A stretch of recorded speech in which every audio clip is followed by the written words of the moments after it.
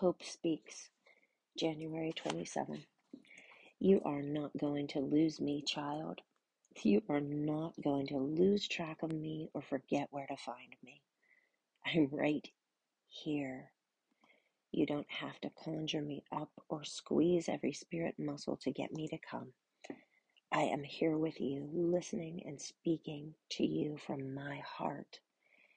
I know your fears. I know your worries, your concerns. Simply seek my face, look into my eyes.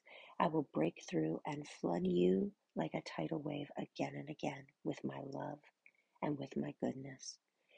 With my very presence, you will walk and talk with me so easily because you'll come out of the physical and into my spirit realm.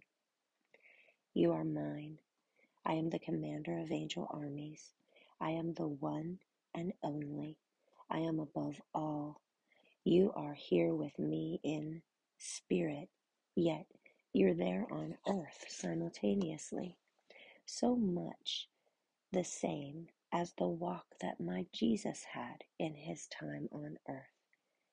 You look so much like him, my beloved.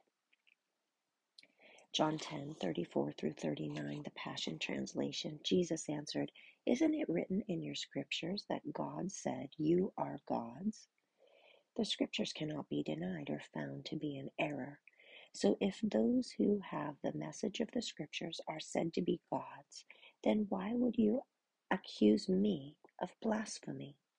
For I have been uniquely chosen by God, and he is the one who sent me to you. How then could it be blasphemy for me to say I am the Son of God? If I am not doing the beautiful works that my Father sent me to do, then don't believe me.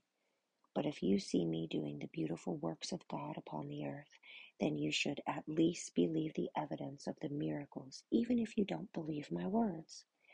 Then you would come to experience me and be convinced that I am the Father and the Father is in me. Once again they attempted to seize him, but he escaped miraculously from their clutches.